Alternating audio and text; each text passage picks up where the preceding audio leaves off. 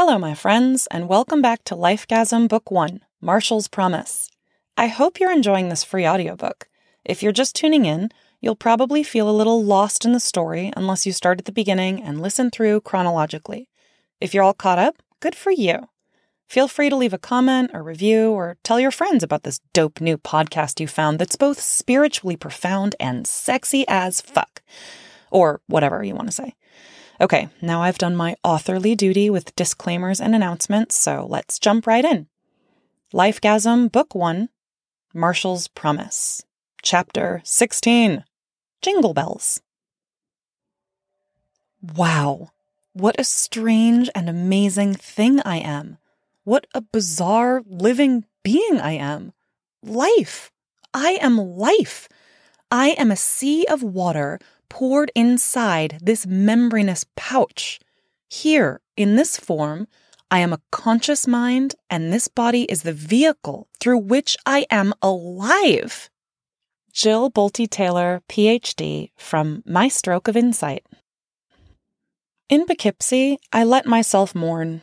I'd just ended a relationship with a man who'd flown me across the country to be with him, who was comfortable, at least in his own way, with loving me, and who would always be the first to have tied me up.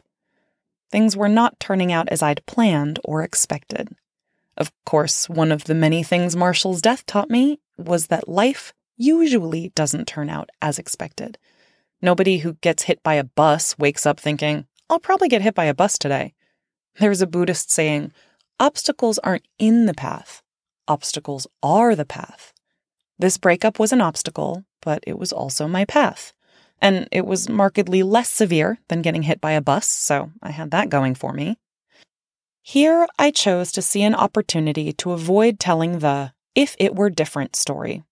Of course, I was free to tell myself that everything was fucked, that I would never meet another life partner, that men were scum, that I was a homeless divorcee with no marketable skills.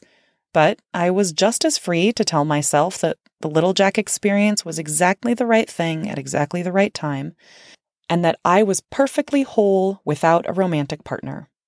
Craving a lover's company didn't negate this truth, I reminded myself. So I just kept swimming. I called Jingle Bells and told him the news. Oh man, I'm sorry to hear that, Evie, he said. Yeah, whatever, I teased. No, you're not. I knew JB kept something of a home base in Boise, and if my life ever took me back to Oregon, I trusted we'd find a way to overlap in the extended Pacific Northwest. But that was the future, and this was the present. When are you free? When can we see each other again? I asked. He checked his calendar. Okay, so I'm actually available this weekend, but not again after that for months and months. I'm coaching my daughter's softball team, and they have a boatload of away games. It was looking like we would have to work quickly. Within an hour, after confirming with Madeline that she was comfortable with hosting another one of my plus ones, Jingle Bells had his ticket booked. I would pick him up at the Newark airport in a borrowed car and bring him upstate for the following 2 days. Then I'd return him to the airport and he'd fly away. Fucking crazy, right? The night before picking up JB, I made a sign to hold at the airport, limo driver style. On it, I'd painted 2 Christmas bells, and I hoped to high heaven it would make him laugh. I felt like I had something to prove comedically. Earlier that day, he'd sent an 8-second video of himself. The setting, an uninhabited country road. The action, Jingle Bells, now whistling out of view, now walking into the frame, fully naked except for boots, still whistling, arms swinging, now marching happily down the road, and finally exiting camera left. I laughed so hard, I watched it again. Then again. Then I asked him permission to share it with my people, which he granted. Per their reports, they watched it repeatedly and died laughing too. Well, this shit is crazy, I said as I painted a ribbon around the bells. Yeah, Madeline said, smiling, but you're kind of crazy. At the airport in New Jersey, the vague concern that I wouldn't recognize Jingle Bells disappeared as soon as I saw his head protruding above the heads of the normal-sized people. We gave each other a hug and a tentative kiss, then proceeded to gab the whole way home. His childlike curiosity about the world, which I'd probably noticed tangentially the first time around, was so apparent this time that I was inspired to renew my own sense of wonder. "What's that?" he'd ask, of almost everything. Rivers, stadiums, crowds of people, old buildings. Unless what he was asking about was the Hudson, I really had no clue, and even then, it wasn't a guarantee. Perhaps you should know this about me. Geography, and names and places in general, is not my forte. I've struggled with this. Should I just stop telling myself I'm shit at geography and then I'll stop being shit at geography? I've wondered. And the truth is, sure, I could be less shit at geography. But it's not my primary calling, and I'm comfortable not being good at everything, including humble bragging. When we arrived at Madeline's, JB made such a fine first impression that it felt like the universe delivering another memo. See, this is what it feels like to be around someone who fits you better. After he introduced himself to the crew and brought in his bags, he immediately dove into a close examination of the artwork and pictures adorning the walls. As a zealous adventurer herself, Madeline had copious photos of her journeys hung throughout her house, many of which I now realized I'd never looked at closely. "Where was this taken?" Jingle Bells asked. He followed up with some assessment about it looking like a certain place. Alaska, maybe? But that some feature of it, the ice? Honestly, I'm not good at this stuff. Seemed to indicate that it was from elsewhere. Madeline was immediately impressed. "I don't know if anybody's ever noticed that before," she said, "but you're right. It is from some name of some place I don't remember." It was on.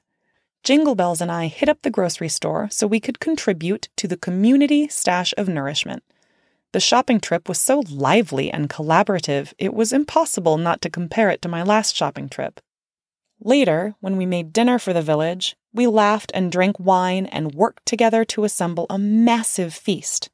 Jingle Bells didn't disappear in the middle of a group gathering for a smoke break, and he didn't withdraw from the group's conversation. I was proud that he was my new friend, and interested to test the waters of our potential romantic compatibility. It had been established from the get-go that Jingle Bells and I would be sharing a room. He was comfortable with this, and so was I. You may remember I never do anything with my body that I don't want to do, and I trusted he was mature enough to sleep alongside me even if we chose not to have sex. Maybe we would, maybe we wouldn't. The tension was tantalizing. When we retired to our chambers later that night, JB pulled out a gift he'd bought for me. "This was really thought-provoking, and it made me think of you," he said. So, whatever it was, I loved it already. It turned out to be a book called The Undoing Project by Michael Lewis, about the work and friendship of two insanely smart Israeli psychologists. The book examined the duo's willingness to ask questions right down to the very foundation of what they'd known to be true, including the assumption that standard economic theory is built upon. That is, the assumption that humans are rational creatures. Needless to say, I did love it. It was between that and Sex at Dawn, he confessed as I unwrapped the book, and the other one seemed a little too presumptuous. Aha! There was that Sex at Dawn reference again. 2 notes resonating. I made another mental note to get a copy. Jingle Bells and I readied ourselves for bed, tucked in, and discovered immediately that we did, in fact, want to do it. And so we did. And it was not awesome. He wasn't one of those universally terrible lovers who didn't show interest in my pleasure. We just didn't dance well together. We weren't the right ingredients for the same pot. Jingle Bells and I tried having sex one more time the next night, just to be sure. It was like running an experiment twice. Maybe the first round was a fluke. But it wasn't. A fluke, that is. Our sexual incompatibility was undeniable. We agreed that we weren't well-matched lovers and accepted love in the shape it wanted to take. What shape was that? Well, it would have been inaccurate to call Jingle Bells my lover, but calling him my friend felt too incomplete a title. What else was there, linguistically?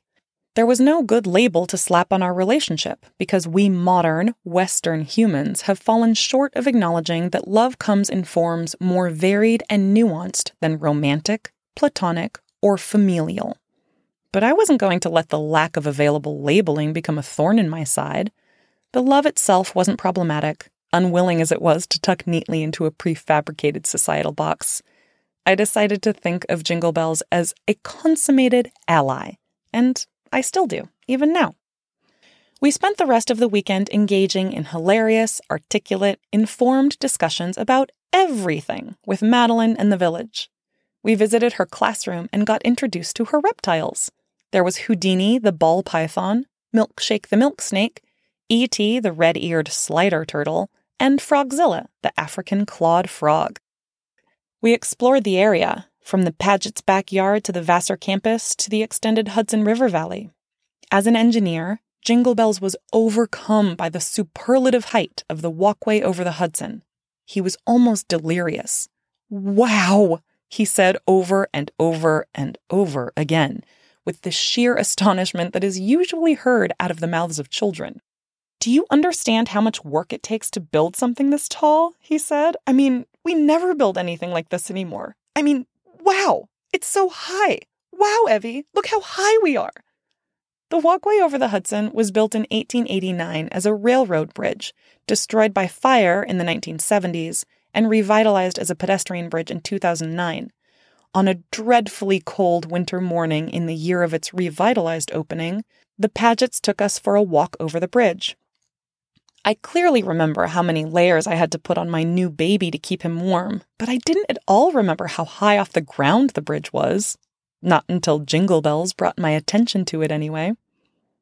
The days passed, as days do, and before we knew it, it was time for my new ally to fly away.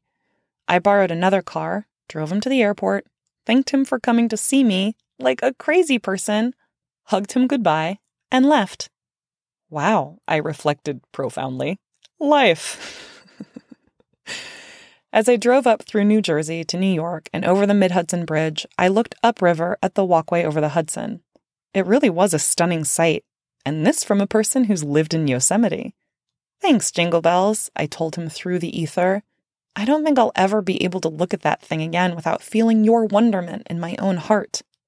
As I settled back into my borrowed space in Madeline's house, single and whole and grateful for every rapid in the river, I was increasingly aware of the generosity being bestowed upon me by living rent-free. Madeline felt more like family than many of my genetically related relatives. I wouldn't have asked just any old acquaintance to save me from a floundering relationship and to host my new friend immediately thereafter and to house me for the remainder of the month. I only asked these things of her because it felt okay in my heart to do so.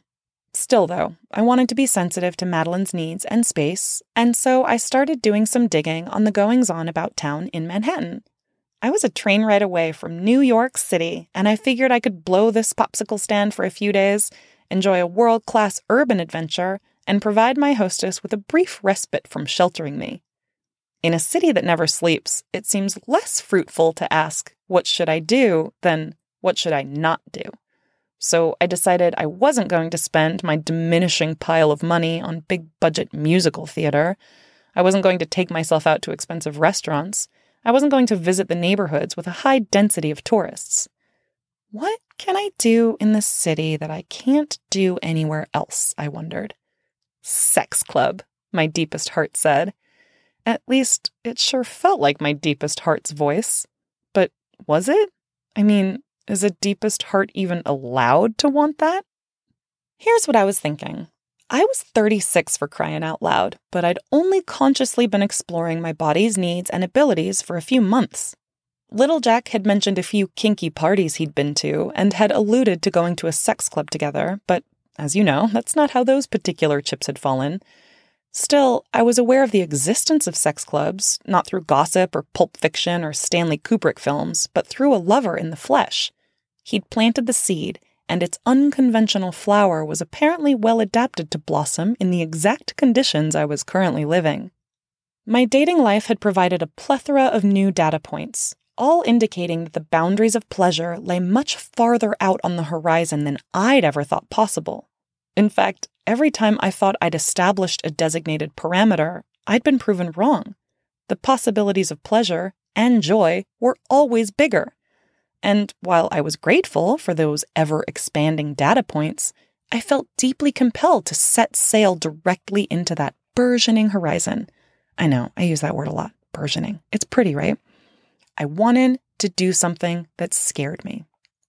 Wim Hof scares me in the same way. I'm agitated by seeing photos of that man calmly immersed in Arctic pools or sitting quietly, half naked, on a mountain of snow. Of course, he's not coming at me with a weapon. I don't have anything to genuinely fear. What, I wondered, am I really afraid of? Then, of course, I get to reflect on my own fear of being cold or uncomfortable, and I get to ask myself if that is a fear that I should continue to harbor. So far, I haven't had the chutzpah to partake in one of his polar bear swims, but I have taken the imperative first step of shining a spotlight on my own unconscious assumptions about it.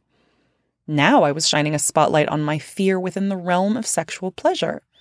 Maybe I'd sign up for the polar bear swim next time around. This time, I wanted to see what it felt like to be at a sex club.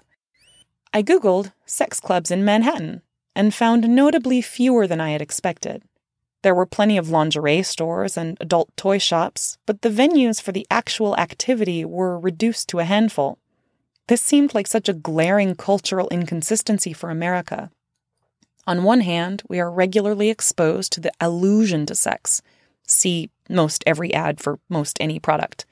Which makes it seem like we, as Americans, are open-minded about healthy, adult, consensual intercourse. On the other hand, when you search for an actual physical place in which to have healthy, adult, consensual intercourse, the limited resources, even in New York, make it seem like we, as Americans, would rather you keep your sexuality to yourself.